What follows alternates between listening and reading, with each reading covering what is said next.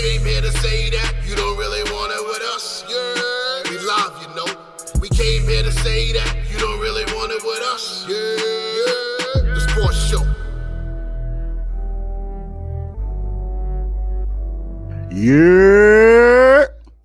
Yeah. What's going on, ladies and gentlemen? Welcome back to another episode of the Your Sports Show. I am your host, Big Baby, aka the soul of R&B. And I'm back with my lovely cast of bandmates. To my right, the Queen Tay. What's going on, everybody? And to my front, the professor, the voice of a generation, Pete Rosado. What's up? As you see, I'm over here writing notes. Sports never stops, getting breaking news right now. So just had to throw that in there. Yeah. And our boy BK Matt is on a minutes restriction this week. He'll be back next week. Load management for load management, guys. So, what's going on this week? It wasn't too much sports to talk about, but until the end of the week. Until the end of the week, yeah. Like we were putting stuff together. We're usually done with everything by like Thursday, early Friday, and then Friday night stuff starts to come out, and it's like, so much broke on like Thursday night, Friday morning, Friday night. It was ridiculous. I think you and I were talking because we usually run through some of our first drafts for stuff like around Wednesday. You and I usually have a conversation around Wednesday with like first drafts. And it was just like, this is going to be we only have like 2 or 3 main topics. What are we going to talk about? Boom, boom, boom, boom, boom. And then like literally late Wednesday night, early Thursday morning, bang, bang, bang. It just started hitting.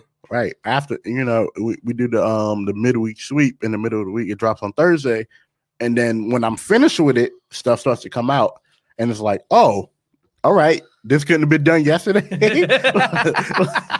I was searching for stuff. The wide world of sports. Yeah. Speaking of, you know what I was playing this week that voice just reminded me of? I was playing NBA Jam this week. NBA Jam. Yes. I love that voice is so iconic. And not only that, I gotta find it on my phone because yes, I still have ringtones on my phone. But I do too. Yeah. I need to get the NBA on NBC theme.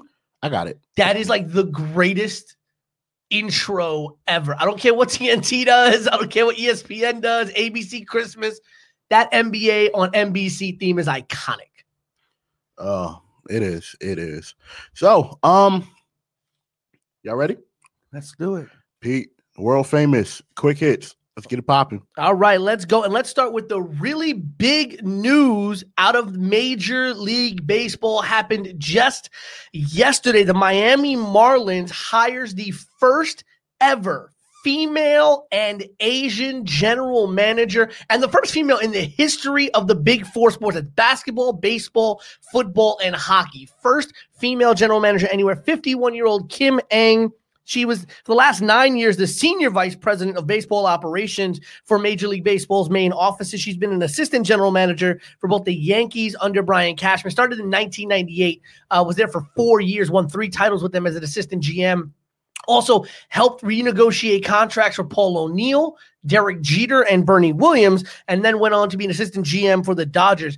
Kim started as an intern with the Chicago White Sox way back in the day, moving her way up to now being the GM of the Miami Marlins. And that connection with Jeter. Jeter was the first ever black CEO in baseball when he became the owner of the Miami Marlins, hiring Kim Ng. Really big move there. And hopefully the start of a movement for women in higher management levels in across all 4 sports. Continuing with Major League Baseball, the Cy Young Awards and MVP Awards came up this week. Cleveland's Shane Bieber and Cincinnati's Trevor Bauer, who's now a free agent actually, won the Cy Youngs this year. And Chicago first baseman DH Jose Abreu and Atlanta first baseman Freddie Freeman winning the MVP Awards for this year. Moving on to the NFL and college football. Browns activated running back Nick Chubb off the injured reserve.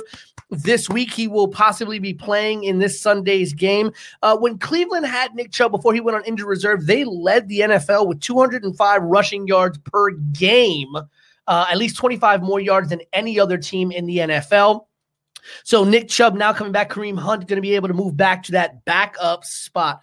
4 NCAA college football games were canceled or postponed this week. Sorry, 5. I apologize. 5 games canceled or postponed this week due to COVID-19 precautions, including such big games as Alabama versus LSU. Wow. That game huge postponed due to COVID-19, including Georgia, Mizzou, Texas A&M, Tennessee, Ohio State and Maryland, Auburn, and Mississippi State. Staying in the NCAA, my man, the man that you plays to win the game, Herm Edwards, tested positive for COVID-19 this week. The head coach of Arizona State's NCAA football team, Herm Edwards, most notably known as the former coach of the New York Jets, testing positive for COVID-19 this week. And lastly, in the NCAA, Penn State running back Journey Brown, junior running back out of Penn State, has to retire from football due to a heart condition that will keep him out of organized sports. He was diagnosed with a hypertrophic cardiomyopathy and will be unable to play football, has to retire as a junior running back at Penn State. Finishing off with the NBA. As you know, we are rushing fast towards the draft and towards the beginning of the new season right now. It's scheduled to start in December. Big news, though, the Raptors are looking to possibly play in Tampa if they cannot play in Toronto due to government concerns with crossing the border. And right now, it does not look like the NBA is going to go into bubble again. So they might be doing some kind of traveling. So Toronto looking to possibly play in Tampa if they can't play in their home field of Toronto. Lakers have already announced they will play this season with no fans at home games in the Staples Center at all. They are going to play the season with no fans, though the Golden State Warriors, in the same state as the LA Lakers, have decided to go forward with a plan that will at least allow 50% fan capacity. I think that's fair, especially with the recent news of the vaccine coming out. I think they made those plans before learning about the 90% effective vaccine that Pfizer mysteriously announced right after the election. Mysteriously. Right. Very, very true. Yes. Right before we get to the new year. Right. 2 big assistant coach moves this week in the NBA. Tim Duncan, legendary Spur Tim Duncan, leaving his position as the assistant coach for the San Antonio Spurs. Many people within the organization felt like he took the position as a favor of Greg Popovich, but coaching wasn't really in his spirit. So Duncan leaving the bench after 1 season, but joining the bench for the Miami Heat this year will be Caron Butler. Tough Jews. Being hired as an assistant coach for the Miami Heat. And you know why I think that happened? Because Udonis Haslem's deciding to come back for an 18th season. So Haslem going to play again. Because you know when Haslem retires from the Miami Heat, there will be an assistant coach job waiting for that man on that bench. Right. He should own the team.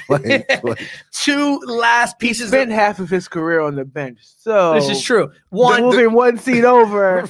You know, you're right. Two more stories in quick hits. I know this is a little bit of a rarity to hear, but I'm keeping track of it.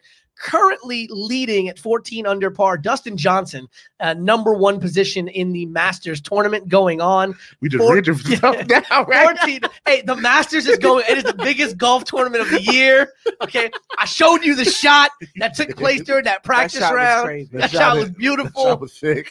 14. And listen, Tiger Woods is still in contention. Black man playing golf. We got to talk about golf. Have you guys ever played golf before? Mini golf. I've played. So I want to go to Top Golf one day, but I've played mini golf. I'm a beast at mini golf. I tried actually swinging a regular golf club once, and the problem is I've played baseball all my life. So me, I start with a good form on the upswing, but then when I'm coming back on the downswing, all of a sudden I start thinking I'm swinging for baseball. You're swinging for the Fun wall. fact: I know how to play golf really well. Actually, I'm telling you, you're a vampire. I know. You've been alive 200 years. You've done everything, and you still look like you're 24. Thank you. Right. I know how to play golf actually pretty well. I can listen. I'll tell y'all this before. Tay know how to do everything. Tay the Power Ranger too. Like, Is she a vampire? That's what she is. Not a vampire. No, she's a Power Ranger. No, she a vampire. She's been alive for 200 years. That's why she still looks 24. She ain't age because she a vampire. Vampires don't age, right? And she a day walker. That's how she able to come out and do the show. That's right. True. And the last piece of news on this week's Quick Hits, unfortunately, this happened very early in the week. Sad news out of the NBA as Celtics legend and Hall of Fame player and coach Tommy Heinsohn passed away at the age of 86 years old this week. He was a player, a coach, and longtime broadcaster for the Boston Celtics, the only member of the Boston Celtics family to actively be involved with all 17 championships of the Boston Celtics throughout their history, either as a player, a coach, or a broadcaster. He spent 60 years with the team. He played with Bill Russell. His rookie season was the same as Bill Russell's. And guess who won the Rookie of the Year? Tommy Heinsohn, not Bill Russell, back in 1956. And then he succeeded Russell on the Celtics bench, handpicked by Red Auerbach to succeed Russell as the coach of the Boston Celtics and won Coach of the Year in 1973. Tommy Heinsohn, Celtics legend in the Hall of Fame as a player and a coach, passed away this week at the age of 86. And that, ladies and gentlemen, is your Quick Hits for the week of November. What's today? The 15th? 14. Yeah, 14. There we go. I was off by a day. Good job. Well, what a big week for women. Yes. 2 big wins. We're getting our first half Black, half Asian American in the White House. And then our first Asian American woman leading the team in the MLB. And the first woman leading a team in any of the 4 major sports. Yeah, that's a big thing. Touched on that.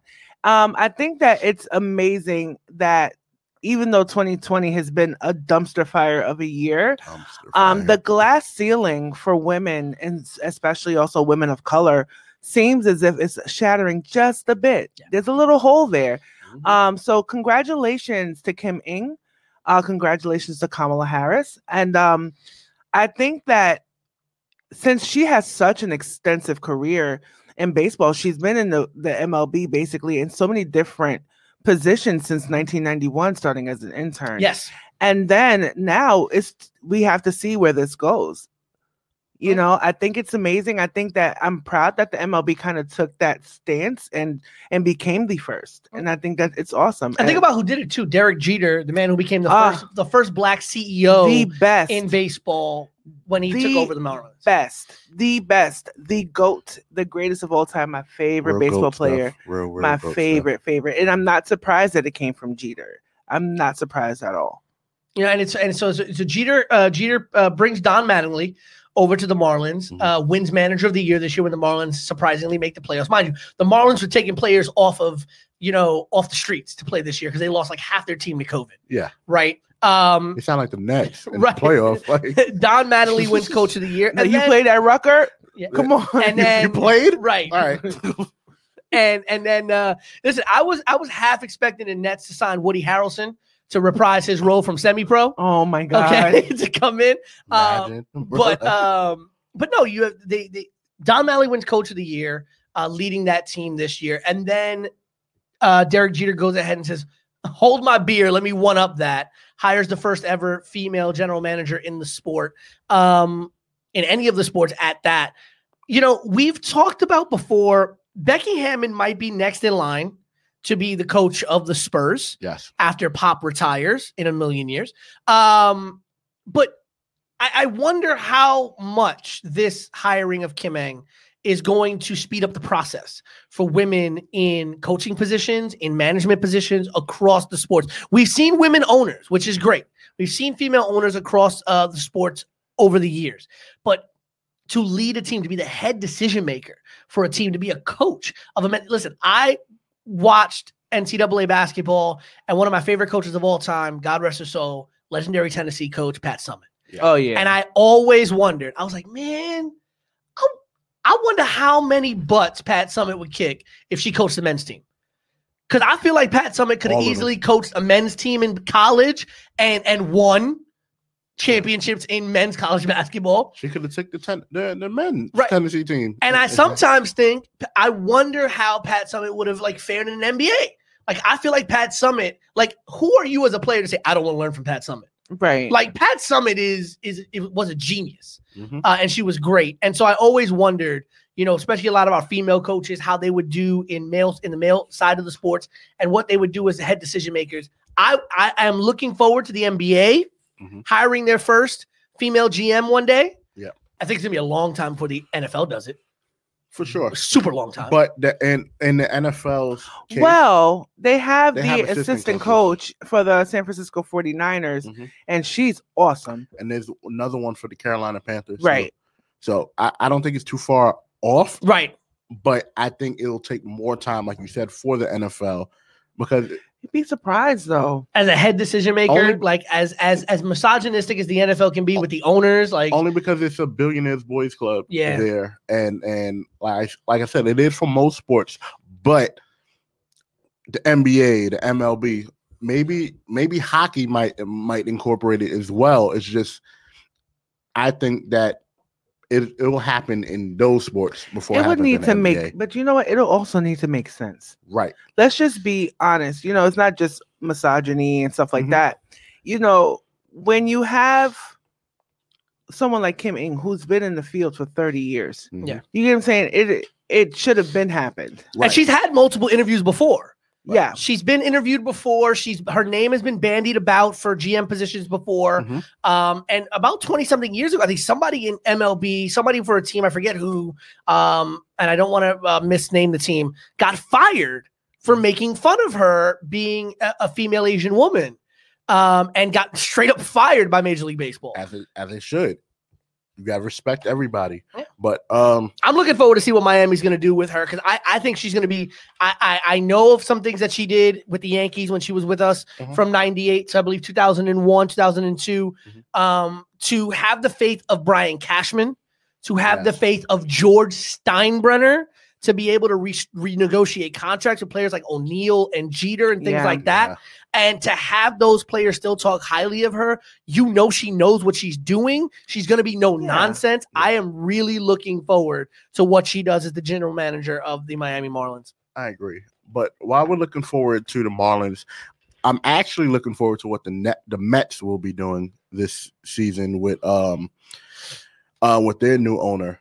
Apparently, he believes that the Mets should win a championship within the next 5 years. If not, it will be a disappointment. Steve Cohen is making he's putting a lot of checks out there. Yeah. He's also been on Twitter and social media in general, asking the public what they would like to see, what are more things that the organization could do. Tay, I'm going to start with you on this. You've watched baseball, Yeah. and we know the Met a lot. What do you think of this proclamation or this suggestion that if they don't win within 5 years, it would be a disappointment? Well, he needs to say stuff like that. Mhm. But does he genuinely believe that? That's a whole nother story. Right. Taking on this job, taking on, this team, you have to go into it with a championship mindset. If you're not, then you're just shooting for mediocrity, right? So he is saying the right things. He's reaching out to the fans, the Mets fans that are still left, and trying to see, what are some of their gripes throughout the years. There's been times where the Mets have come super close and met themselves all over the place. You know what I'm saying? But I'm just being honest. They've had some really promising years too. But I think that with the grand scheme of it all, if you're not willing to look for greatness from a team that you own, a team that you're kind of taking responsibility for, what are you there for? Right. But do I think it's realistic? It depends on the moves that are made within the next couple of years. Could it happen? It could happen. There's been franchises that were complete trash that turned it around in less time. So let's not crap all over it. The last time the Mets won a championship was what, 86? I think 89 was the other one. The 86, 89? yeah. Well, it's been over 30 Miracle years Mets, at this yeah. point. Yeah. It's been over 30 years at this point. And it'll be nice to bring a championship to New Well, no, York. 69 and 86. There you go. Yeah, 86. Yeah. Yeah. It'll be nice that, someone could bring a championship back to New York. The last one was my football Giants. But we'll see how it Yeah. goes. Pete, your thoughts? Well, it's interesting, right? Because, Steve Cohen is a lifelong fan of the Mets, Mhm. right? He's been trying to buy, and he tried to buy the Dodgers a couple of years ago. And that was sold to the consortium with Magic Johnson being a part of it. Right. You're not going to outbid Magic Johnson in Right. LA. Steve Cohen's a billionaire, so it helps when you're a fan. All of us are always like fans of something like, oh man, I wish I could own it. It helps when you can own it. You're a fan and you're a billionaire, right? But when you're a fan, though, like sometimes it might skew your vision of reality. It can. And I think like when we get to wrestling, and we'll discuss a little bit more of that later on, that I think that's Tony Khan's problem in All Elite Wrestling. Right. And it possibly could be, right? Like, we look at Steve Cohen. He is a very smart businessman. Mhm. You wouldn't be a billionaire without being a smart businessman. I think he is a fan, and because of that, you look at what he did in his introductory news conference. He said not only does he want to invest in the Mets, he wants to invest in the communities around Citi Field, invest in the communities around the Mets, because this is a community-based team.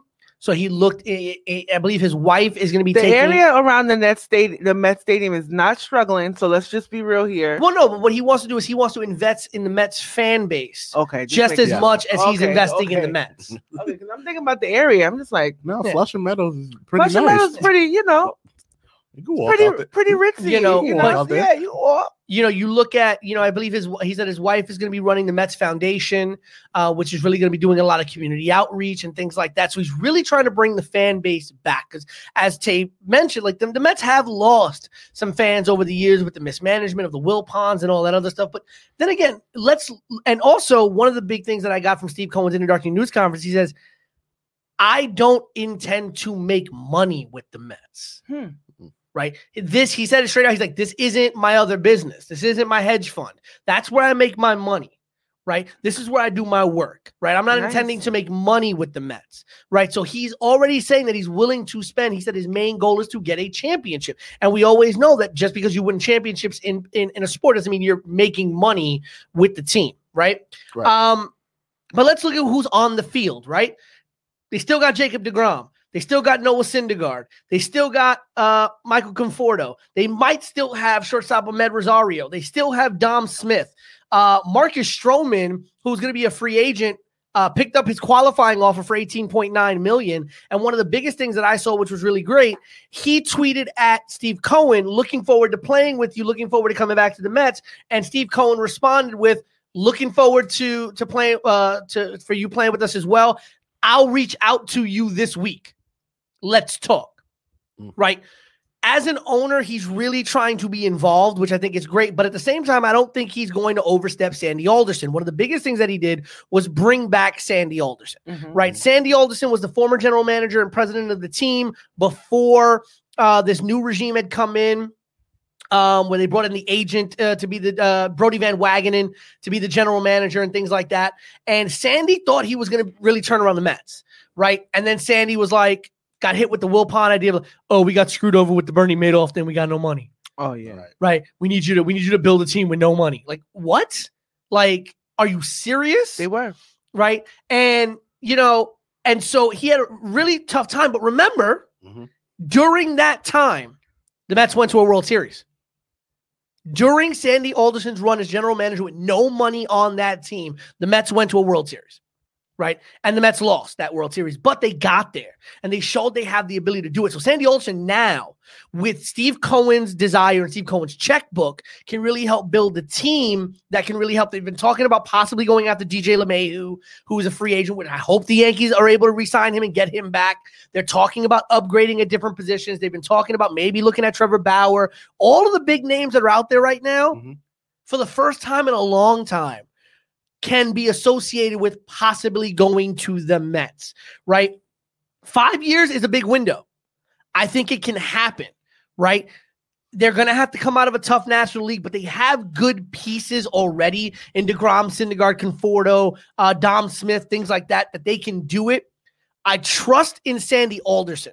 And I trust that Steve Cohen's going to spend the money to make sure that this team tries to win a championship and be competitive every year. I think Are they still paying Bobby Bonilla? They will. That will be in 2038, perpetuity. right? For another couple of years, and that's just due to the old regime and that contract. First off, whoever Bobby Bonilla's agent was that got that kind of deferred money contract, I want you as my agent. It is up. Yeah. It is up. The man gets paid every year to do nothing. So don't even make appearances. Oh, one last thing. Really cool thing that Steve Cohen said in his conference. He wants to try and bring back Mets Old Timers Day, which has not been a thing for a long big thing back in the day. It had not been it's still a thing every year for the Yankees, and it's a really big thing that the Yankees do it every year. The Mets have not done that in a very long time, and there are a lot of great Mets. We saw the loss of Tom Seaver earlier this year, right? And so really trying to reconnect with the Mets past, really trying to reconnect with that fan base, I think is going to go a long way. I think the Mets fan base and loyal Met fans who have been very heartbroken over the last couple of years are looking at this new regime with Steve Cohen and like, we could probably be Met fans again and be happy about it. Possibly. The last time the Mets made the playoffs, the World Series, I believe, was 2015, right? I believe that so. wasn't that long ago. It was 2015. I remember I was working at Target. Yep. That's the year they lost to the Royals. Right. They lost to the Royals, which was still just like, oh, okay. But I think it could possibly happen, like Tay said. I'm not holding my breath, but let's see. When New York sports is good all around, the sports world is good. Right now, the New York sports world, like I said, we only have the Buffalo Bills doing all right. The Rangers the Rangers always kind of give you a scare. Right. Not a good scare. Right. That they're always like one series shy. Right. From the finals. The Rangers about to have Family Cup finals. finals. This year no, the Islanders weren't that bad. The Devils might become that. I mean, they're a Jersey team, but they're associated with New York sports. They count. Right. So yeah, I mean, hockey. Look, the Cubs turned it around. Yeah. We've seen the Cubs turn it around. Miami's trying to turn it around right now. Mm-hmm. You know, listen, the Mets are going to have it tough. The NL East is not to be scoffed at, right? Miami's trying to turn it around. They're playing scrappy ball. Atlanta's really good. And if Washington can get back to a semblance of the team that won the World Series 2 years ago, they're still a really good team as well. So it's not going to be like the Mets are just going to make a couple of moves and coast to first place in the division. You're going to have a dogfight on your hands if the remaining three teams in that division stay good. Is it possible, though? Yes. In the structure of baseball, 162-game season, anything can happen. And when we talk about that World Series in 2015, all of the games, with the exception of maybe two of them in that 5-game series, because the Royals won 4-1, almost all of them were close. Right. Mets lost the first game in 14 innings, 5-4, right? They got blown out in game 2, 7-1. Mm-hmm. They won game 3, 9-3. They lose game 4, 5-3. And then game 5, the clinching game, they lose 7-2. And that took 12 innings. So that means they were tied 2-2 going all the way to the 12th inning, and the Royals blew it open. So of that 5-game series, 4 of those games were close. So again, and this is a team that was highly hampered by budgetary restrictions. Yeah. Yeah, I agree.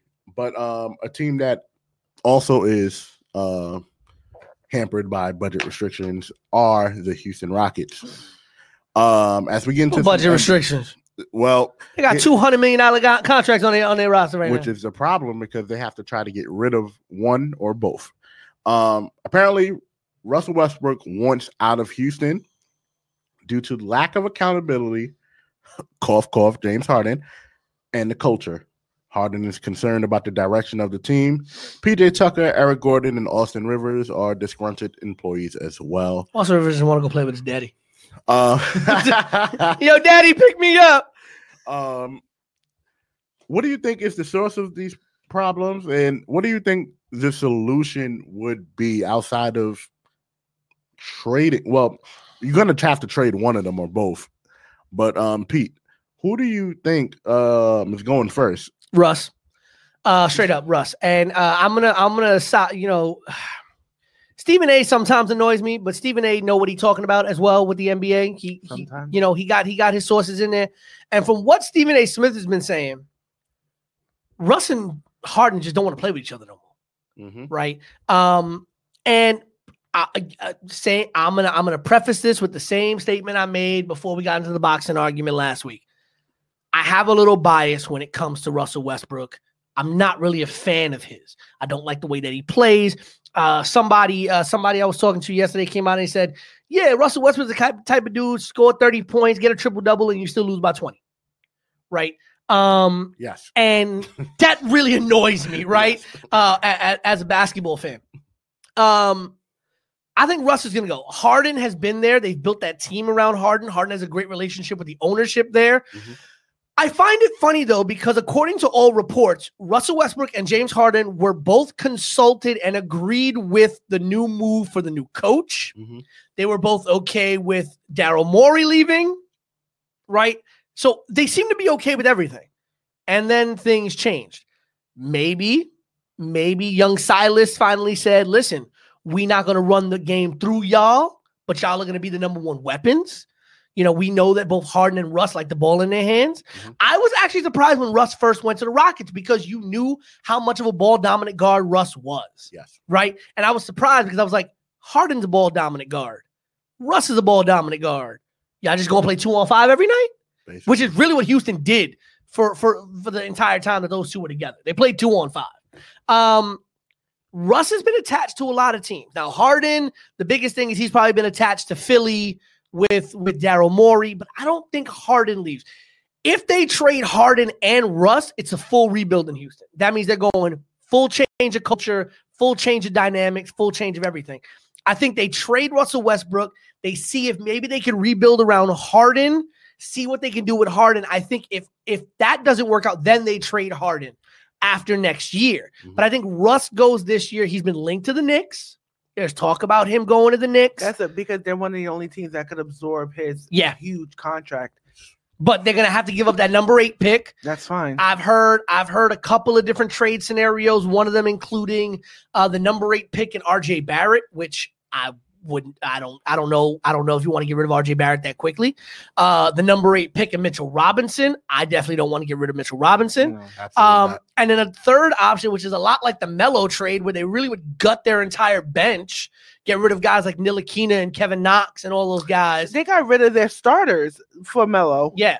Not even their bench. Starting 5. Like 3 of their starting 5 had to go because of Melo. But what Tay says, the contract is what's going to hamper them, right? Because if you gut your bench, and we were talking about this with the Lakers because there's a rumored Lakers trade going around that been bandied about the NBA, right?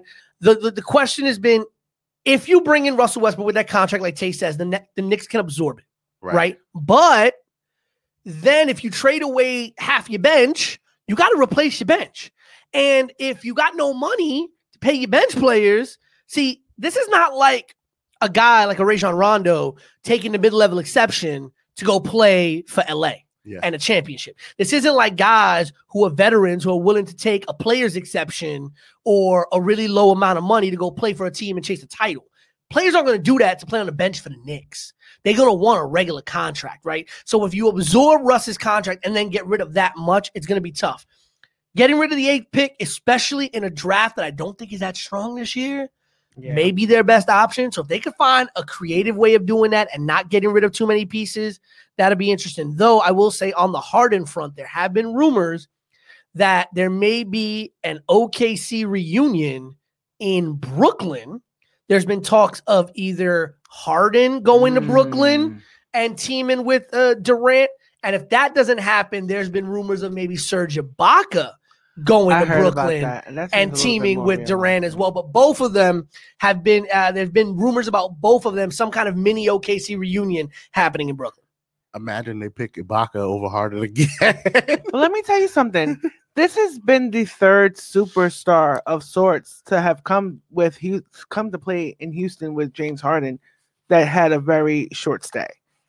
You had Dwight Howard, right? Well, 4, really, if you think about it. Dwight Howard. You had Chris Paul. Melo. Right, I forgot about Yeah, Melo. And now, and now Russ. So we have to treated Melo figure terrible. but the thing is, at this point, who's the problem? Is it these superstars who come and have like brief stays, or is it the way that the team is built? I think the team was, or is not, it Harden? It could be, Mhm. but I hate to give players the blame sometimes. Right. You get what I'm saying? Because I feel like the team was not built effectively to have a deep run. I feel like they played small ball under Mike D'Antoni, and this is not 2006, 2007 NBA anymore. You get what I'm saying? So I never felt that the team was built to do a deep playoff run. They thought they were, but I never saw it. But they could run anybody out the building, and that's what D'Antoni tried to do with Phoenix. And it almost worked with Phoenix, but, I mean, it worked, but it worked for, like... When you run into teams with bigs, good bigs, yeah, it's not going to work. You know what the issue was? No. Look at in Phoenix. Not gonna work. No. Phoenix, they had a great second unit.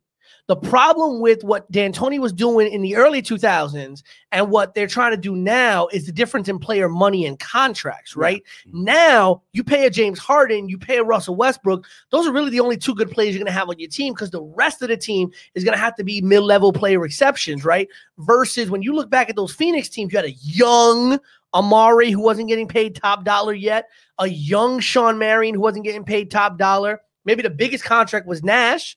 But then you had Barbosa and all of them on the bench. So there's a big difference in how NBA contracts are. But I also think, Tay, you said that you don't like to give a lot of blame to the players. This is a players' league now, right? And the players are kind of the ones who make the decision. So the whole thing is like, when you go to Houston, it's Harden's team, for better or for worse. It could be for worse, and we don't know it. For all we know, guys like Russ and Chris and Melo were trying to go in and actually kind of fit in, and it wasn't working because of the way that Harden wants to play. Or, as you said also, Tay, it could be Harden's like, all right, cool, I'll acquiesce, but now they want to play their way and try to run the team. So it's a little weird. I think, just to piggyback on what Tay says, I think it's 50-50 split between player and team in terms of blame, because realistically, the owners have the choice to put the team together. If they don't, and then the superstar wants to leave, the owner could trade the superstar. Yes, you will be scrutinized. Yes, people will be on you, but for the most part, it's up to the owners to make the decisions. Now, when it comes to the players, when you have two alphas, James Harden and Russell Westbrook, who's been an alpha since he came into the league.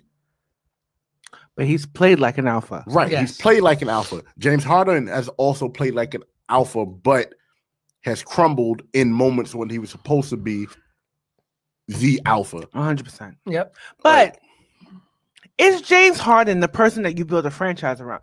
That was Right. always my question. You can build an effective franchise around Kevin Durant. Mhm. You could build around even a Russell Westbrook if you give him pieces that are a little bit more diligent, a little bit more defensive minded. Mhm. You get what I'm saying? But I never understood why teams built around like Harden's. Like, I don't see him like a what's his face, Damian Lillard. I think you can, but I think you need to have veterans around him. You can't have young kids. I think He's a like, veteran now. Like if you, but I think no. But here's the thing: if you took a Harden and put him on like the early 2000 Pistons, Harden would be great because Yes. you got enough veterans that Yes. know you're the guy who's going to score 50. We know that, and we're going to put you in a position to score 50, right? But here's how everything is going to run, right? This is how the system is run. In a place like Houston, Harden dictates the system, Mhm. and Harden is the alpha, right? I don't get it. Though. I You know what it never got is? You know what? And Dre, you bring up the point of like ownership and teams and all of that. Uh-huh. There's really only one team that can do that, and it runs like that, and that's San Antonio Spurs. The Spurs are the only team where players come in a lot like the New England Patriots in football, where it's like you come in, this is the system. You either play to it or get out. You do your job or you sit down. You do what we need you to do or you can leave.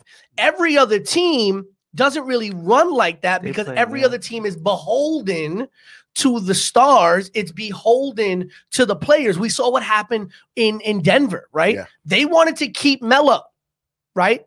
They wanted to keep Melo. Melo said, screw this, I want out. Melo went on early day social media, went through his agent and said, I want out. And what happened?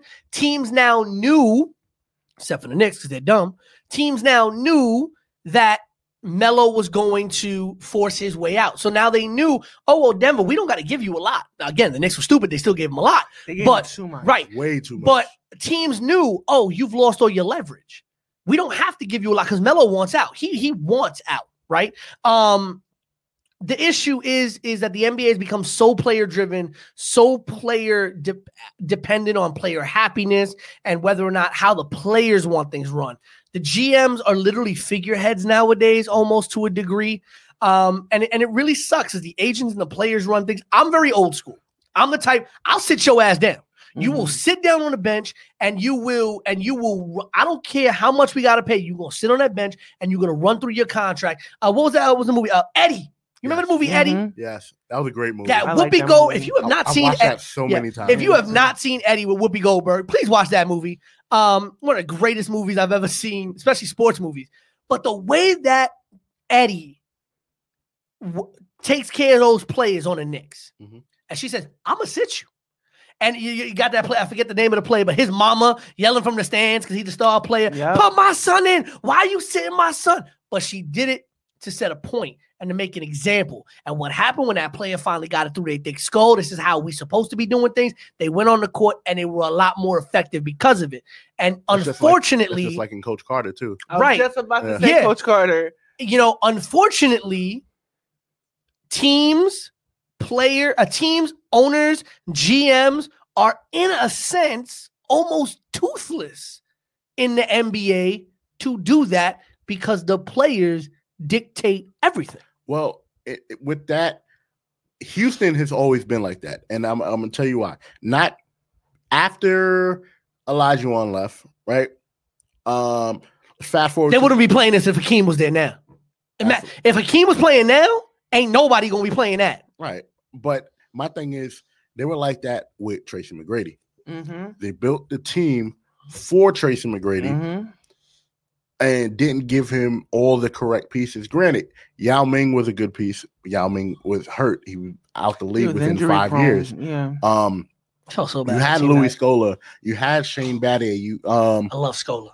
Like, you had a Aaron Gordon. You had Bobby Jackson. You had players that fit the system, but you were still building it for T-Mac, and T-Mac wasn't a prima donna when he was on Houston, but if I can compare it to the James Harden era Rockets to the T-Mac, it's virtually almost the same. Very similar. Yeah. So it's so much stuff that they can do to fix the problem. It's just because the scrutiny that he will face, the owner will face so much scrutiny and be like, you know what? I agree. Trade James Harden. People are going to be looking at him like, what? Right. Like, and again, this draft is very slim. Very weak. I don't think I can name more than 3 or 4 players in this draft. Right. At how slim pickings the draft is this year. I think it's because of the virus. I think, but people played the year before. Yeah, but you know what's they look at a lot of the first year players that come out. They look at one a and lot done. of first year. They don't look at the people. You know what? Who've been there 2 or 3 years. You know what I would have done, and they can't because they can't. They used to. Right. Right. They used to look at 4. If you were in a 3 or 4 year player, right? A 3 or 4 year player, you were getting drafted in the lottery. Yeah. Now, 3 or 4 year later, a 4 year player, you may or may not get drafted. Yeah, because they look at you like, why did you spend 3 years, 4 years in college? Right. To hone my skills. And don't get me wrong, listen. I have no issue with the whole, like, if you want to set up the whole high school I don't believe it should be because people are not mentally ready. The NBA has to set up a lot of systems to be able to get their players financially stable, mentally ready. A lot of players sometimes are coming from situations where there's a lot of people hounding on them and on their back about money. And I get it. Yeah. Some of these players are coming from situations where They trying to make a living, right? They trying to make money, and they ball, and that's where they contract and their money's going to come from, and I get that, right? And you 18, you get the opportunity to make $20 million in the NBA, yo, go get your bread, young kid, right? But the NBA's got to set up systems in place to help these young kids, because we saw what happened with players like AI. Right. And we don't want that to happen with especially young kids, especially when we're talking about a league that's upwards of 75% African American, right? We don't want that to happen with a multitude of players. But what I don't like, this is why college basketball was so great back in the day as well, because you had guys that were staying in college basketball 3-4 years. So if you were on, let's say, because I went to Syracuse, right? Let's say you were the guard at Syracuse, and I'm coming in, I'm this great 5-star guard, right? And I want to go play for Syracuse. Well, you're still there for 2 more years. You're a sophomore, right? That means I'm going to have to sit behind you for 2 years.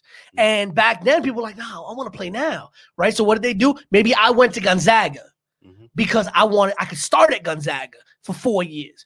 And I would only get to start for 2 years under you because you would have been there for 2 more years. But now, and that's why you had so much parity in college basketball, so many great teams in college basketball back in the day, right? Nowadays, it's not the same, right? Nowadays, you got these super teams in college basketball. Everybody going to Kentucky, everybody going here, everybody going there, because they know, oh, yo, Dre's only going to be there for 1 year. So I'm going to go and I'm going to sit for 1 year, and then I'm a red shirt.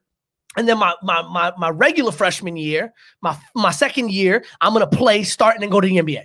Right. And unfortunately, it's a bad thing, because you know what's funny is there's a lot of players, Kevin Knox. There's a lot of players, Mitchell Robinson. There's a lot of players. I can go through a whole list of people who could have benefited, Kyrie, from another year in college. And especially someone like Kyrie, who was being coached by Mike Krzyzewski, probably one of the greatest coaches in college basketball history, right? You could have done with a second year, a third year. I get it, the economics and the finances of it. Right. But in terms of skill level, not everybody's LeBron James. Not everybody is Kobe Bryant. Okay. Even what, and I'm Tay, just hold up for a minute. Even MJ spent 3 years in college. Right. Yeah, but he wasn't even a superstar his first 2 years of college ball. Right. But look at the list of the people who came straight from high school. Like, for the most part, they've been kind of effective. It's only been 45. Kwame Brown was effective. Apart. Dwight Howard wasn't that effective. No, but Dwight Howard was still, Dwight Howard's still going to the Hall of Fame. But Dwight Howard, let me tell you something. Those years in Orlando were pretty impressive. We're going to have to talk about that. Another day, though. You put that on a topic list. I don't think Dwight Howard beloned in the Hall of Mediocre. Okay. Look at the most. Yeah, I'm not a really big fan of Dwight Howard. So, but look at some of the notables. You have Kevin Garnett. KG, big. He was the first one in 20 years. Right. After I remember Moses, that. Right? After Bill Willoughby. Okay. So 20 years. It was in 1995. You got Kobe, Jermaine O'Neal. J.O. was He was okay. Yeah. Tracy McGrady, Rashard Lewis. You had a few. Rashard Lewis was really good too. He didn't get his due, but he Tyson was good. Chandler, Defensive Player of the Year. Amari Stoudemire, LeBron. Kendrick Perkins. Dwight I'm surprised she actually said Ken Perkins' name. She said that so we can laugh. J.R. Smith, my boy. I love J.R. Henry God. If he would have went to college. Henry God. If J.R. Smith had went to college, I guarantee you, if J.R. Smith had went to college, he would learn to keep a shirt on. Lies. But you know when a team, when your team is winning if J.R. Smith got his shirt off. Oh yeah, you know you winning the championship if J.R. Smith got his shirt off. On the sideline, shirt off. Yo, J.R. Third Smith quarter is one of my. I know I have a soft spot for erratic players. Like, I love a John Starks. I love it. He reminds me of John Starks. So you was a Ron Artest guy? Ron Artest woman? St. John's. He's a Johnny. Yeah. So I'm always going to ride for my Johnny. Meta world peace, I should say. Ron no, Andrew Bynum. Meta Stanford Artest. That's his name. Oh, but okay. You did have some success stories. Yes. Now, my only issue is, right, I feel like the first year may be too soon for some of these guys. But I do feel that by the second year in college, they should be on their way out. I just think so. MJ, like, you're right, but back then people were staying 3 years because they wanted to kind of raise their stock, like, especially depending on the schools that they went to. Like Georgetown, you were staying 3 years at least. Yeah. Georgetown, Duke, North Carolina. Yeah, you were staying 3 years. No, at Villanova, least. Because Connecticut. you weren't even starting as a freshman. Right. Like people built up too much equity at their positions for you to But then you look at take over. That's right. And you look at players like a Grayson Allen, right? Oh, I get it. Didn't translate in the NBA. But the fact that he spent 3-4 years at Duke, people were like, well, why didn't he come out sooner? Why this? Why that? Why that? Why that? Adam Morrison, another one. People are like, why didn't he come out sooner? And again, I get it that some of these names that I'm mentioning didn't exactly translate to NBA. Not everybody's going to be a great NBA player as great as they were in college. Christian Laettner wasn't the greatest NBA player. He was a college god. He had no business in the league. And being on the dream team. They needed Isaiah Thomas. They needed an NCAA That is rep. one of. Why didn't you Shaq? That is one of. I'm telling you, that is one of the biggest tragic injustices in the Olympics. Man, got to go medal. We can, like I said, we can definitely argue so many other people that could have been on the league, but Isaiah Thomas is at the top. Right. But everybody I mean, they needed an NCAA rep. That was the thing. Right. They needed an NCAA representation. Shaq. But, you know, and I get it. Again, some of the names that I mentioned didn't exactly translate in the league. Right. But when your question, and again, I understand the socioeconomic issues with college, the industrial system that goes with the idea of like going into debt and going to college. Right. And especially for young men of color and young women of color, sometimes college and the financial burden of college isn't an option. I understand that. Right. And those are conversations we can have for another day. But I'm just talking about if you are able and privileged enough to be able to go to college, especially on a basketball scholarship. Yeah. Right. If you're going to a good school with a great coach. Now, again, if you go into Mid-Atlantic State Community College University and you want to play 1 year and be a superstar and go to the NBA, by all means, brother, go right ahead. Right. But if you're going to a place like a Duke, like a UCLA, Walton, they talk about the legacy that UCLA had, right? They had Bill Walton for 4 years, right after they had Kareem for 4 years. You went from 4 years with Kareem Abdul-Jabbar and had them change the rules for Kareem Abdul-Jabbar because he was too dominant. To 4 years with Bill Walton, right? Who's another dominant center in college. Right. So, when you have the opportunity to go to a great team with great coaching and do some great things, we should not be looking down at players for staying in college. Now, again, there are a lot of issues with the college system in terms of, players going to class, players actually getting an education. But here's another thing, right? The average NBA career is how long, Dre? Tay?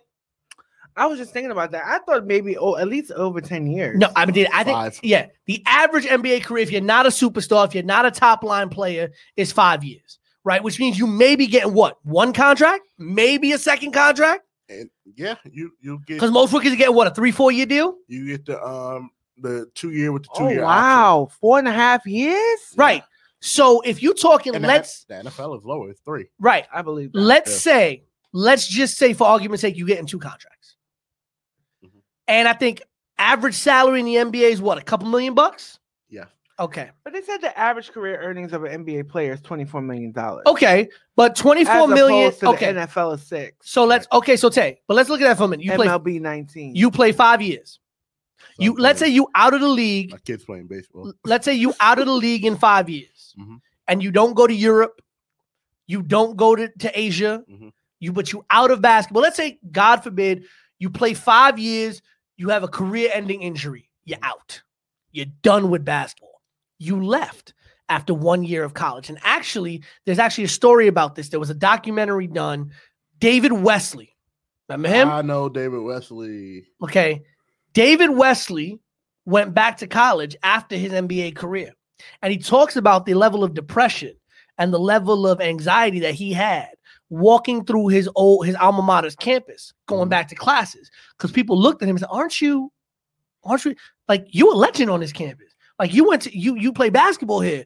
Weren't you in the NBA? Blah, blah, blah. But he never finished his degree. Now, David West, I think, did 2 or 3 years in college, but he never finished his degree. But the level of anxiety, you look at something like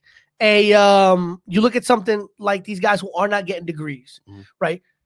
Shaq has said the greatest thing he did was go back and get his degree, Yeah. right?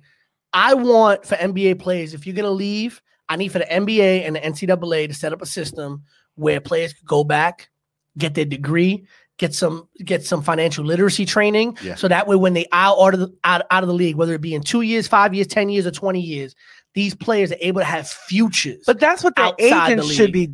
I don't think that's the league's responsibility. That is on you. I'm going to be honest with you. Go ahead. We work every day. Yeah. Yes. You have an opportunity. That $24 million. I'm not seeing $24 million, and I can excuse my language. I could manage. Mm-hmm. You know what I'm saying? If you have an agent, your agent's supposed to be setting you up with the proper financial literacy skills, with a proper accountant, with a proper this. I think it's unfair to put that burden of responsibility on the leagues because they're giving you the opportunity to make this amount of money. No, but I think Now, for the young granted, players, say. even for the young players, What, look at us. first year, second year coming in. No, we went from being in high school, 16 years old, at 17 years old, asking to use the bathroom, then 3 months later, expecting to make decisions to impact the rest of our lives in college. Mm-hmm. You get what I'm saying? Like, there was no transition. High school did not prepare you for college. No. At all. Not at all. Nothing I learned in high school translated into college at all, except for social skills. Right. That's it. You know what I'm saying? But I think when it comes to the draft, and we can kind of talk about a little bit of the trade rumors, right? I feel like I did not know that the average career length was that short. Yeah. So at the end of the day, you have I see why people are anxious to get into the league quicker, because the longer you stay in college for some innate ridiculous reason, the lower your stock drops. Mm-hmm. Yeah. But I do agree they should have some type of educational programming to encourage them to go back for their degree. A lot of them did, believe it or not. We have too many players that are bankrupt after years in the league, you know, who lose money to people on their backs, to family members who are trying to get money, friends. Look at Hammer. Nobody told Hammer to buy 40 horses. Right. And then when you speak about that, they have the G League system that they're setting up now for players coming out of high school, and they have incentives to go to the G League because you get NBA training and you get classes how to, you know, take care of your money and everything like that. So they're hoping to expand upon that 4.5, 5 year life expectancy in the NBA to, you know, at least 7, 8. Like at 7 or 8, you should be on 2 contracts. Yeah. 2 and maybe 3 if you're doing, you know, little inky-dink contracts, if you're a role player and you're getting spotty deals. But speaking of role players, we have a lot of trade rumors going around. A lot. You mentioned some already. The Ibaka one is one I'm really interested about. But out of the ones that we have heard, Tay, what is one that is like just mind-blowing and could pretty much just destroy the league? Damn. Yeah. You know, I was thinking about what's his face? Kawhi Leonard. And I was thinking about if Kawhi were to have chosen the Lakers over the Clippers. I think Paul George is getting traded. Oh, if he didn't get traded already. Yeah. But yeah. I feel like I heard that, you know, we've talked about a couple times, Giannis wanted to leave the Milwaukee Bucks. Mm-hmm. I feel like I heard that he wanted to go to the Lakers. I think that would be a really bad deal. Very bad. Yeah, I don't see any league shifting moves unless, you know, Kawhi goes to the Lakers. I mean, that'll be league shifting. But other than that, I'm really interested in where Serge Ibaka goes. Mm-hmm. I think that if Serge does go to the Brooklyn Nets, it's going to be a problem for everyone else. He'd be the biggest key, I feel, of people who played with Durant before to play with him again, to be able to have that dominance at the 4-5. Yeah, yeah, I agree. I think the Ibaka thing is more interesting because of how their team is already set up. Yeah, you have two rim protectors in Jordan and Allen. Yep. You have a third rim protector with Ibaka. Kevin Durant is not a slouch on defense. No, And you now you're only. but he's not great on defense. No, he's not great. But he's above average on defense. I think in his Golden State years, the product of the system made him look like he was better on defense than what he actually was, because he was averaging almost 2 blocks there, and probably close to a steal. But Pete, what is your thoughts on any trades, anything that's going on like in the trade world or just signing too? Well, so the big trade that we heard about that's been rumored involving the Lakers is the Lakers trading Kyle Kuzma and Danny Green to San Antonio for DeMar DeRozan. Yes. Bye. And you're about to lose your job. If that happens, I mean, we were talking about this in the chat. Like, you're going to need to rebuild that bench for the Lakers. That's going to be their biggest problem, is building that bench behind a DeRozan, a LeBron, and an AD. Though if LeBron goes into load management mode and doesn't play half the season, right? Wait, hold on. So I was watching the Shop episode with Obama, right? And I get when I heard it again, I'm like, oh, he's just saying that to piss people off because he got me. I was like, oh, so you gonna cherry pick games? Like, he just said that to piss people off, and we got at him last episode. Yeah. There's been rumors that the Warriors might be willing to trade the number 2 pick in the draft for some players in Golden State. Lakers apparently have interest in Dennis Schroeder, which I think would be a big upgrade over Rajon Rondo. It's actually a younger upgrade to Rajon Rondo. I wouldn't say better, because Rondo was a key piece to them. No, he was, but when you're talking about Rondo, it was looking crazy. Rondo damn near 65 years old. Okay. 65-year-old was dropping people off in the playoffs, bro. He joined the FTK crew. Here's what in the finals. Here's what's interesting though. And this came across my desk a couple of days ago. The Mavs are actively looking to build that core around Luka and Kristaps Porzingis. And the 3 players that the Mavs have been interested in, Chicago guard Zach LaVine, Nets guard Spencer Dinwiddie, and Mr. Can I play with y'all? Pacers guard Victor Oladipo. Right, Mr. Can I play with y'all? That's hilarious. Now, they don't have a lot of cap space this year, right? But slim. They have Tim Hardaway Jr.'s expiring contract. Expiring contract. You know how valuable they are in the NBA. And they also have 2 picks, the 18th and the 31st pick in this year's draft to kind of dangle around, right? So all 3 of those players, really good players. For the Nets, I'm very cautious about getting rid of Spencer Dinwiddie, because as much as I love Caris LeVert, he has been injury prone, and I feel like you're going to need Dinwiddie to step back in, right? So Dinwiddie may be the most important third piece behind KD and Kyrie, right? Yeah.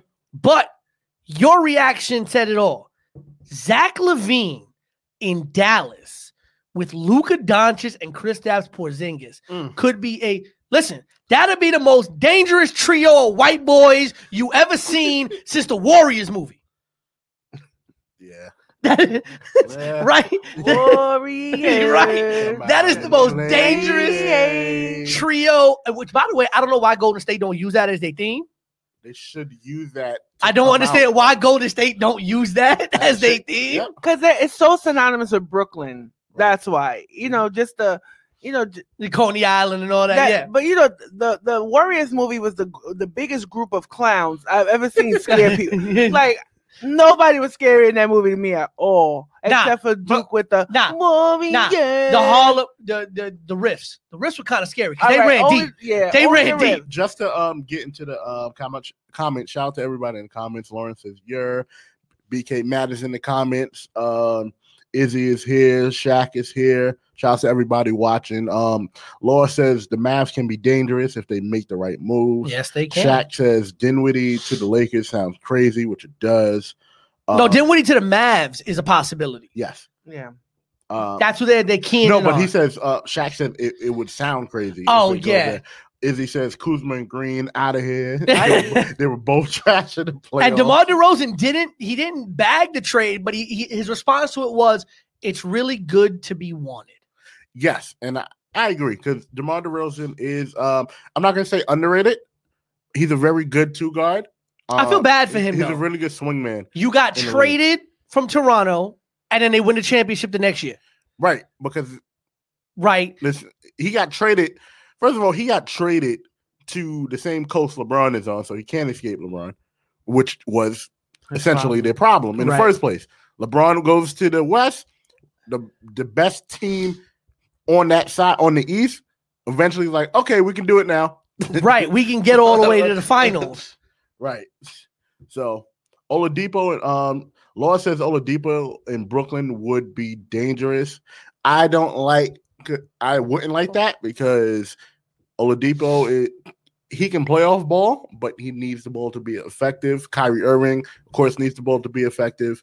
KD has been shown he can play off ball, but again, it's not.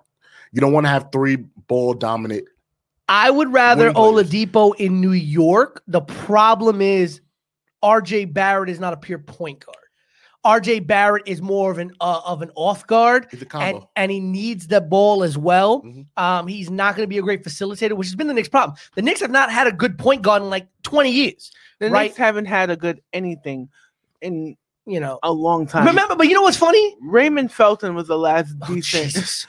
Raymond Felton, Jason Kidd was the last good Knicks point guard, which is sad. Chris right. Duhon was Right. was- Jesus. But no, here's the funny thing, right? You had He had 20 something assists, I think. remember days when we had a rotating door of Howard Isley, Charlie Ward, Charlie like Ward. Charlie Right. Ward.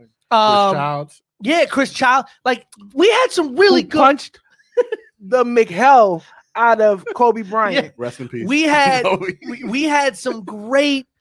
You know, they weren't like Chris star Childs was point about guard. that life. They weren't stars, right? They Biscuit. weren't like they weren't guys you build a team around, but they were really solid point guards Right. in New York. And we really have been searching. I think that's been the big missing piece for New York for a long time is a point guard. They've had Melo, who was a good small forward. As much as I hate Melo, he was a good small forward. You had Tyson Chandler, and you had Marcus Camby. You had really good centers at one time. Marcus Camby was very injury prone. He was another one that was Yeah, but injury prone, too. his talent. He was so underrated.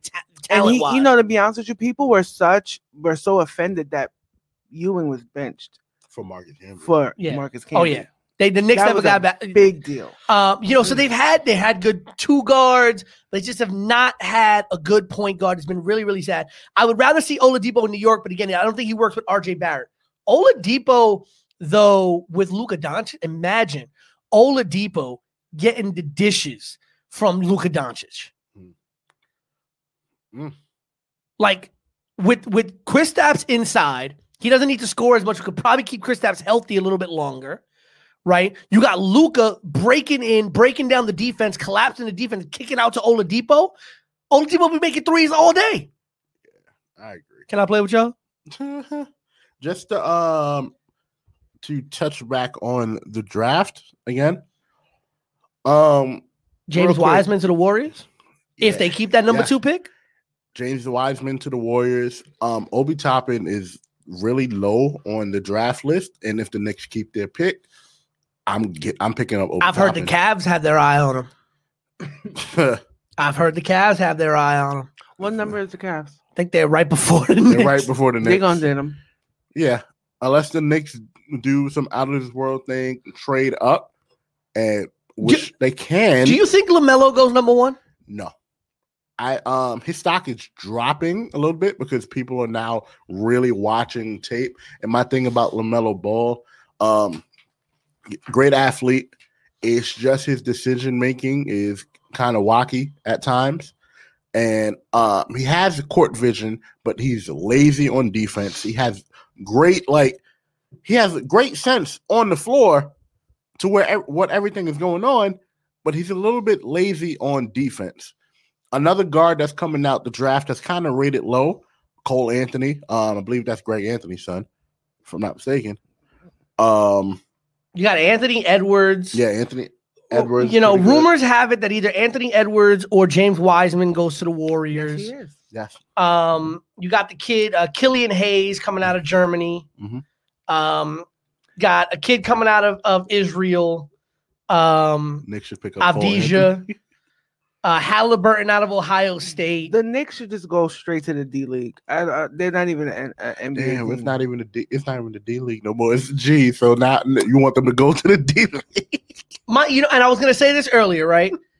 Unfortunately, what I would have done, okay, had this been a little bit of a less democratic process, what I would have done would be cancel the draft this year, force everybody to go play a second year, not even have a draft this year, because to me, it almost does a disservice. You don't really have a lot of tape. A lot of these college kids did not get a lot of time to play. They played what, maybe 10 games right before the season got shut down?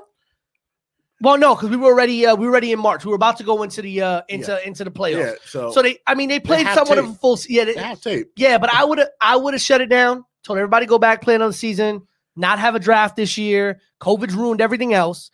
And maybe give it another year and see what happens then. And what you could have done, which would have been interesting, is you could have then reseeded the draft based on records next year. So use some kind of amalgamation formula with this year and next year to reseed. Well, the problem with that, before we move on to SmackDown, is like everything, the draft is a cash grab. Yes, it is. Regardless of how good or how bad the draft is, a lot of people's salaries are on the line for draft. Again, no matter how good or how bad the draft is, if you're representing somebody and they're drafted within the lottery, you're getting paid. That agent If money. you're top 3, you're really getting paid. And that's why I tell you, I was going to get to like, that's another reason agents got they pockets and worry. So sometimes I really feel bad. Sometimes, you get an agent who will steer somebody to another team that may not be the best situation for them because it's a better contract and they're going to get a better cut of that contract. I find that agents these days, I know quite a few now. Over the past couple of years, I've been working with them in different things. They've kind of attached themselves to the longevity of a player, or longevity of a musician, a longevity of a celebrity, and I think that what the problem is, they have to. It's a catering business in a way. They have to cater to the wants of their client, or else the client will find somebody else. Right. So even if they might not philosophically agree with what the client wants, they have to kind of make it what they want, and they have to do it with a smile on their face. Right. Well, talking about that, let's get into SmackDown. This week's SmackDown wasn't too bad. Wow. It wasn't too bad. It was First of all, I watched SmackDown this morning. I caught up on both weeks. So I finally watched last week's and then I watched this week's. I cannot stress enough. Roman Reigns. Bruh. It's so good. Whoa. So good. Call me the tribal chief. Whoa.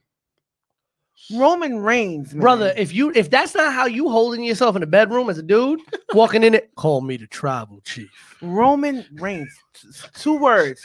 Roman Reigns. Big money. Oh my God. And I've been saying it for a very long time. And every time I speak about it, I spoke about it on the 1130 podcast, which I was just on. Shout outs to Dre on Wheels. I said it, and I said that you said it, that Tay has been saying for the longest that Roman is money, and again, it's agreed upon, and it makes sense. Now, if you look at last night's interaction between Roman and Drew, Roman basically was like, listen, you did what you had to do. I see you. I'm here now. I'm back. So go back to whatever you were doing, but I'm back. They have such. You know what I love? You know what I love about the Roman interactions too?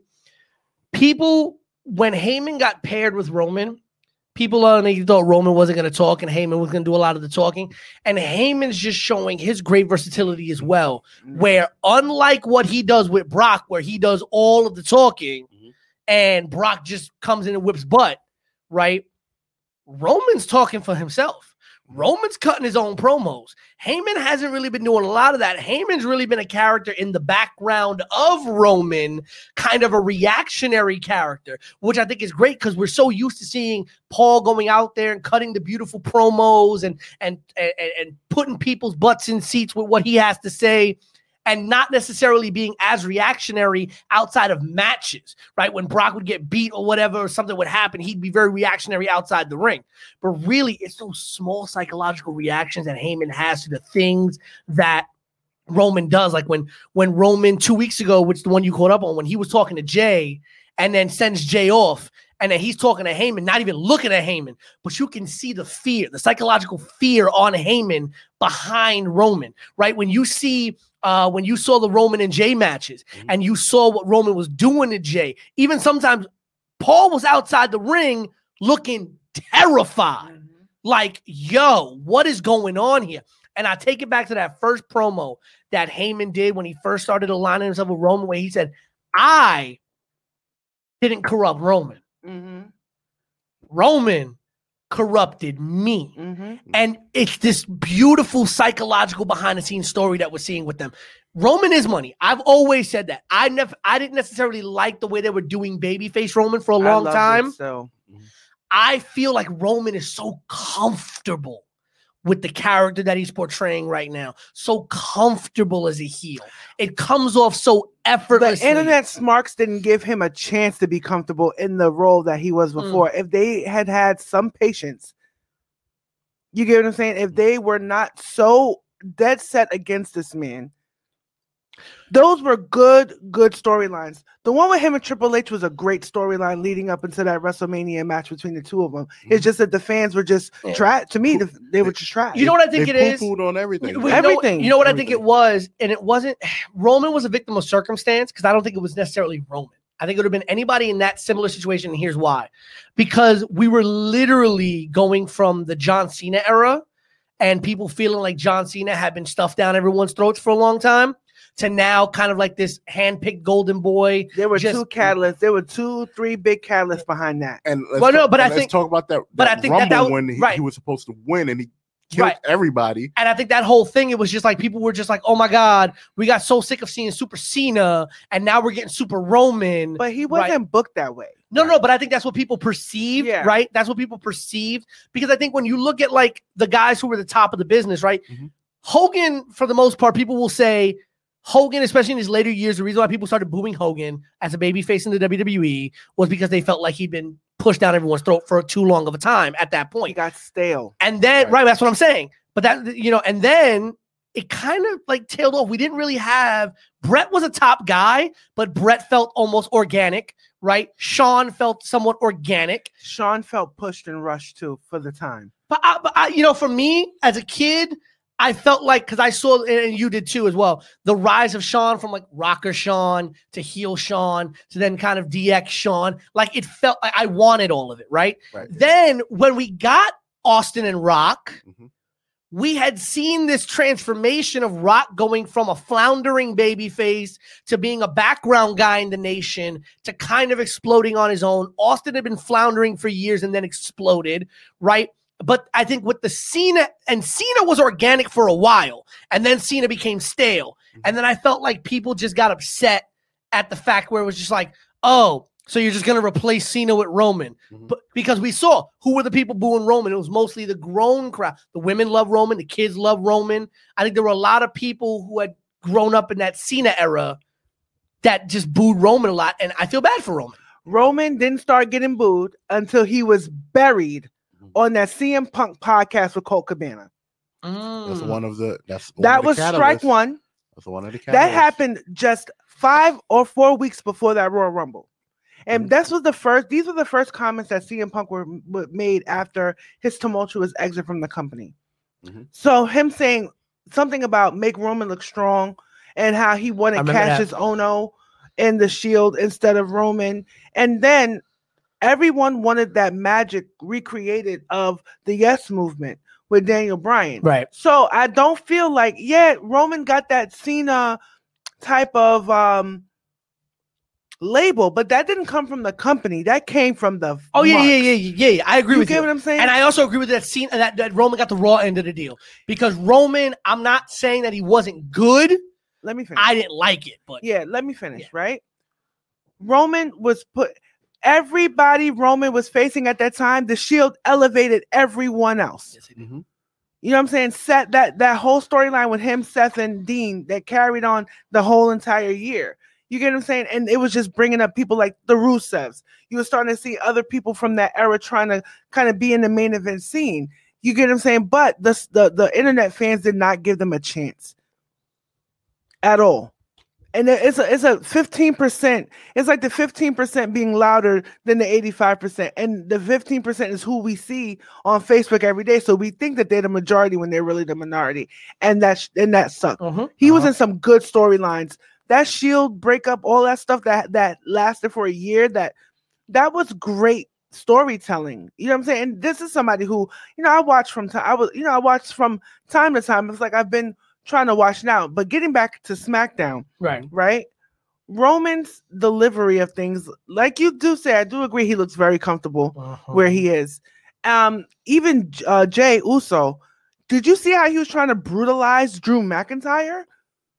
Yeah. How he looked like he was trying to beat the brakes off of Drew? He tried to beat Drew like he owed him money. Yeah. And what I'm really also liking too, I didn't see Carmella's resurgence when it first happened, but boy, does she look strong. Yep, back-to-back weeks. Listen, back-to-back weeks. You setting up your challenger, your next challenger, to look strong, because Carmella essentially has to go through Bayley to get to Sasha. Right. Bayley's in the position to make Carmella look strong because Bayley has been dominant for the past year. You do that. Mella is money still. Mella is still money. Like I said, she just needed a chance to be money. She's getting the actual push she was supposed to get when she had the Money in the Bank briefcase. We're talking. What else happened on SmackDown? Liv Morgan. She's on the Survivor Series team with her partner Ruby Riott and Bianca Belair. And unfortunately, a side effect of that match, which was really good. Unfortunately, Chelsea Green making her SmackDown debut, and then unfortunately having to go on the shelf, breaking her wrist in that match. Get well soon. And it's really sad because it's like she had a small little push on Raw. Got injured, sat on the shelf for a little while. Now reappeared on SmackDown last night. Immediately got injured. I feel bad for her, but Chelsea's going to be really good once she can get healthy and be on TV and a story for a while. Chelsea's going to be real good. I want to see Liv Morgan get the type of run that Paige unfortunately couldn't get because of injury. I think so. I think Liv can handle that. Yeah. I think she can handle that. I loved it last night. And she has so much personality. Now, I was on the fence when she changed up first from kind of the Harley Quinn character to what she is now. But it makes sense. Some people have to change in order to move forward. And I think that parts of her character now can still show that original Riot Squad character. Like when we talk about The Undertaker, when The Undertaker went to American Badass, he showed parts of Ministry and original Undertaker. Otis defeated Ziggler. Good. And then got recruited. By Chad Gable, looking like another American Alpha. That's going to happen. Yep. Which is great because a lot of people don't know, like Otis and Tucker both have collegiate wrestling experience. Yes. And so I really like that kind of only having like a shoot stable with like Olympic guys and stuff like that who can work, because Otis can work. I mean, people forget that sometimes character takes over and dictates what some of these wrestlers do in the ring, but some of them can really go. That's like what I was saying about Allie not too long ago.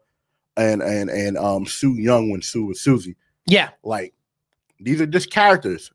They can go. Yeah.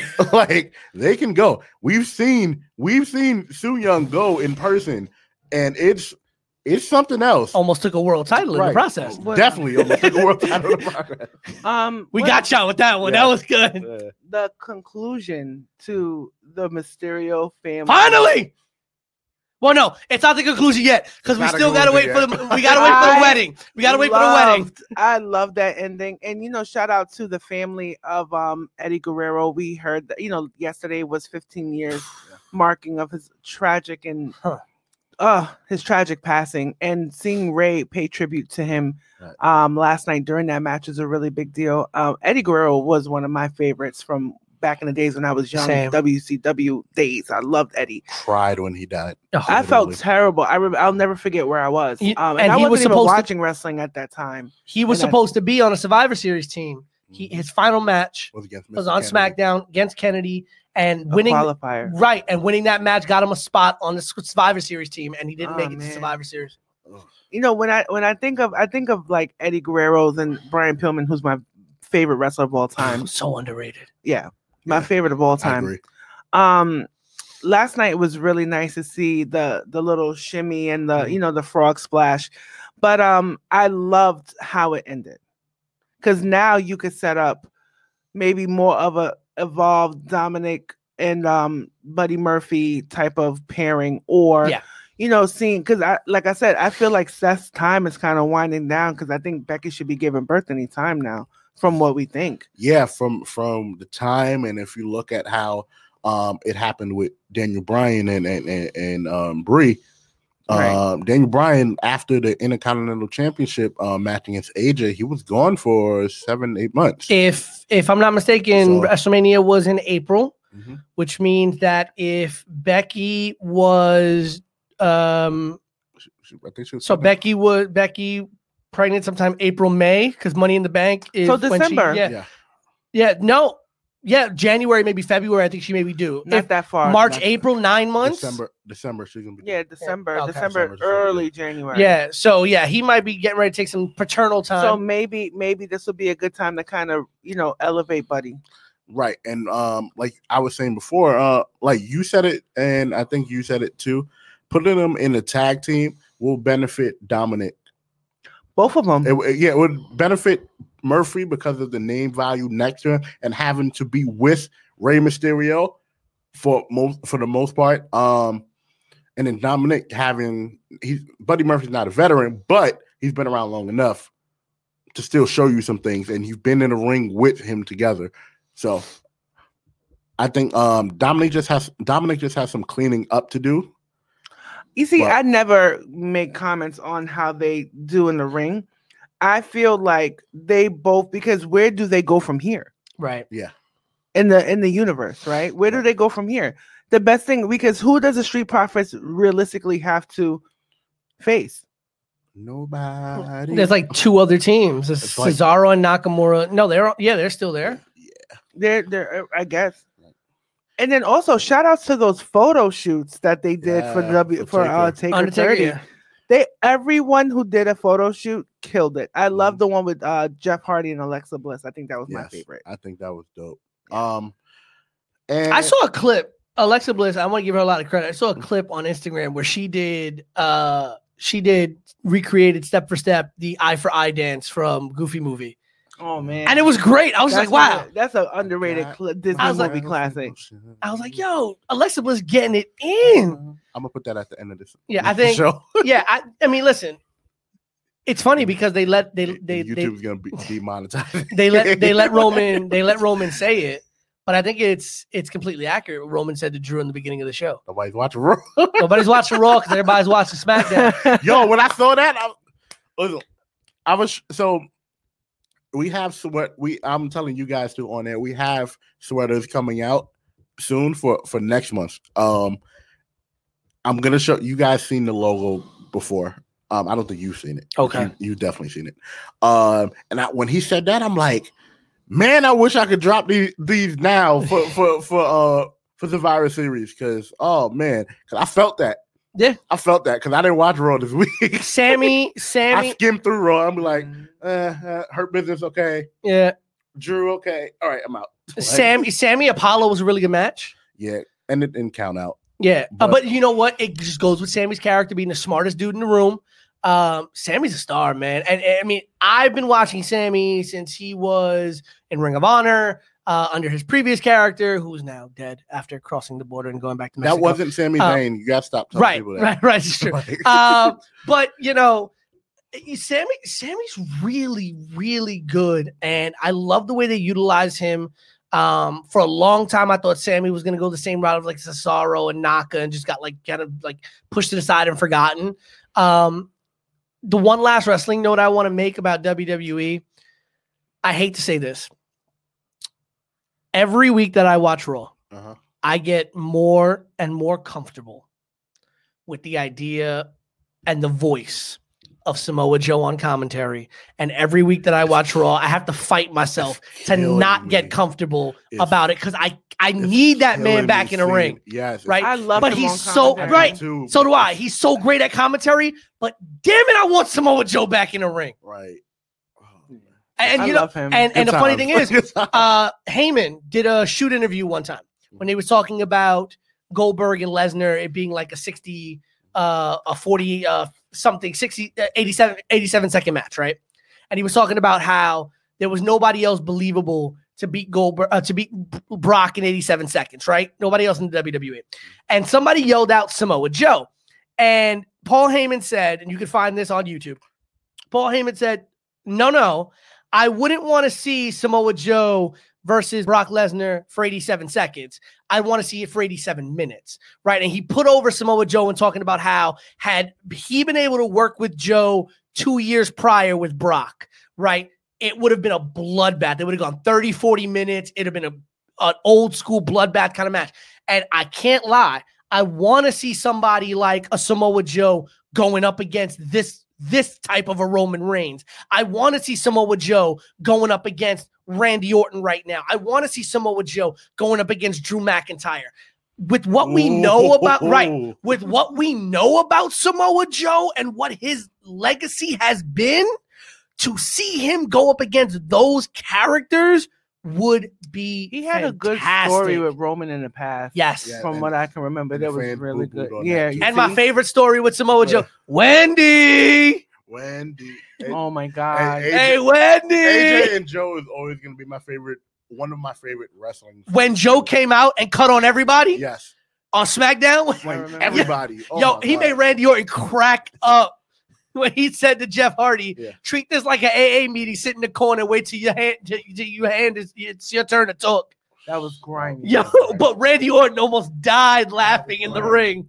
But ladies and gentlemen, that was SmackDown. Let us know what you think. Okay, wrapping this up. This week's pick 5. Let's just get to this quickly. Because we know what he gonna I'm say. not gonna do it. Tell you know what he I'm gonna not say. gonna do it. I already posted the video. You know what he gonna say. I ain't gonna do it. Yes, you are. I'm not. Yes, you are. We don't have time for it. Okay. I would do it. You see, he was planning to do it. Because I had the video up. I was gonna do it, but I didn't. So He took that personal. Bears. I took that personal. And I took it personal. Yes. Let's start with Bears and Vikings. Come on, Peter. What you think? Bears. What you think? I'm going with the Bears. You going with the Bears? Mm-hmm. Let me write this Bears down. are currently 4-0 against the Vikings in their last few pairings. Yeah, but the Bears are also 5-4. Keep losing. I'm gonna go Vikings. Next week is their scheduled week to start turning stuff up. Yeah, okay? that's the Yeah, that's why I'm about to be the Vikings. It's time. It's game time. So I'm taking the Vikings. Who am I taking, Dre? The Vikings. Yes, I am. All right. I refuse to take the Chicago Bears. I refuse. Ravens, Pats. Well, it was good. It was a good bounce back for the Patriots, right? Good 1 week bounce back. They barely won. Yeah, but they still won, right? They still won. Thank you, Patriots, for winning. We are now 0-9 as the Jets. I need everybody to keep beating the Jets so we can go 0-16 and get the number 1 pick in the draft. Which probably won't be the quarterback y'all think. 'cause he It better might be stay. Trevor Lawrence. He might stay. It better be. Switch me to Vikings. We'll take Fields. Oh, you go with the Vikings? Well, you know what? Let me sleep on that. But Pete, you got to remind me in the morning, please. You will set. Undecided. We're not doing this week. Tay trying to call. Here's what Tay gonna do. Tay gonna go home tonight. She gonna call her bookie, and she gonna be like, "What's the line? What's the money on this?" Right. And then she gonna make the pick. That's exactly what I'm going to do. So, Ravens, Pats. real quick, guys. Ravens. Ravens. Ravens as well. Seahawks and Rams. Oh, that's a rough one. I'm going with the Rams. I know my mind is saying Seahawks, but hard to say. The Rams defense has been great this year. Seahawks defense has been terrible, but I'm going to take the Seahawks because I think the Seahawks offense much better than the Rams offense. I trust in Russell Wilson more than I do that entire Rams offense. So I'm taking the Seahawks. Okay. Jay? You got to pick this one. You already used your undecided card. Yeah. Rams. Seahawks. Okay. Bills, Cardinals. This is tough. Yeah. I'm going with the You Bills. finally picked some good games this week. The last ones were kind of like jokes, but this one, yeah. I looked through them. I'm like, yeah, okay, I have to give them something. So I'm going with the Bills. Who lost? Did the Bills lose last week? No, Bills. I think Bills won last. Bills beat the Seahawks. They killed the Seahawks last week. But I think they I'm going- lost. Did they? I'm No. going with the Cardinals. Did they lost to the Colts, right? They might have played them at home. Yeah. Yeah, they lost to the. I'm taking the Bills. I think that win against the Seahawks last week really revitalized the Bills. It showed them that they got to do something. I feel like they know they have to do a lot to win. Right now, this division is between the Bills and Miami, in my opinion. And the Bills, Titans, the Bills know that Miami's going to catch up. So the Bills got to step it up. I love Kyler Murray. I love what they're doing in Arizona. But I think, to me, Josh Allen has to be one of the most underrated players in the NFL right now. So, gotcha. Who did you pick? She take the Cardinals. Cardinals. Bills. I'm taking the Bills. I take the Bills. Chargers, Dolphins for the final one. Why you do this to me?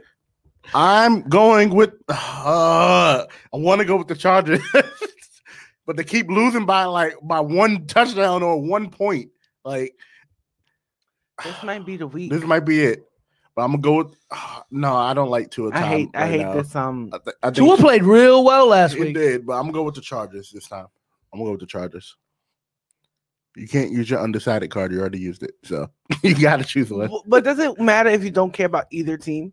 Yes, you still got to You pick. still got to pick. Like, I wasn't. What? There's a Giants game on here. I think They're playing the Eagles. Yeah, nobody cares about that. Like I care because the if they first team to lose- get the 5 wins. If they like- lose, I'm like- gonna be trolling Wilkins all week. The Eagles are going to win that game. Yeah, but we're not counting. Whatever. That'll just be between us. But who y'all got?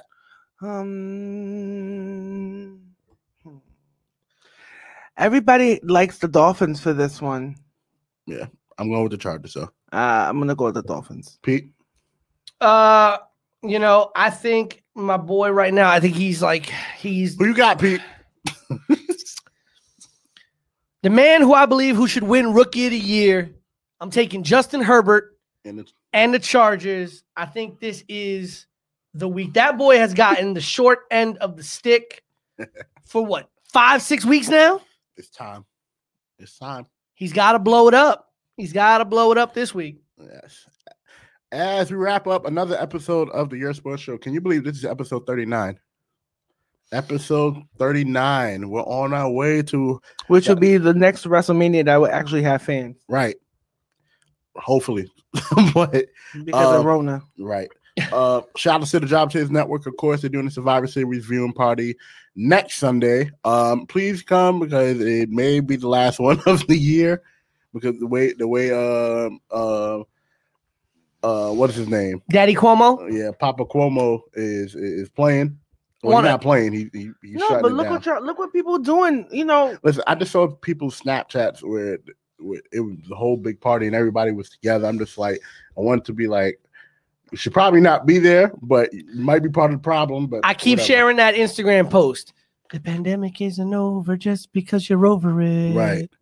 But shouts to BK Matt. Yes, he'll be back on next week. Shout out to you guys, my lovely team. Are we doing a post-Thanksgiving show? Yes. Oh, yeah. We'll figure something out for that. Yeah, 2 weeks post-Thanksgiving, be in here with some turkey, some pernil, We're gonna be in here. I Yes. cook a mean. Amanda just made some pernil. I can imagine. Don't That shit say dope, pernil. right? Pernil. Pernil. Don't say pernil. I am It's- American. Leave me I'll alone. make them. I am gonna Pernil. I am gonna Pernil. culture Pernil. you, man. I can't roll my R's. Right, So I that's can't why, either. yeah, I can't I roll can't my either. R's. So I'm like, Bernie, I got ya. Bernie, Bernie. I can't roll my For R's. y'all just say roast pork. Okay, that's it. But Pork shoulder. There we pork go. Right? shoulder. But again, shout 2.5 Bros. It's a Zone Talk with Janelle and Amanda that just debuted this week. Very good. And of course, the Job Tips podcast, we talk about the anniversary of Eddie Guerrero. Their last episode was on with Shaw Guerrero, so definitely listen to that. She looks just like him. Just like him. Wow. Right. Viva la raza. So Beautiful. on behalf of the entire Job Tips network and my team here at the Your Sports Show, it is your boy Big Baby signing off. Peace. Peace.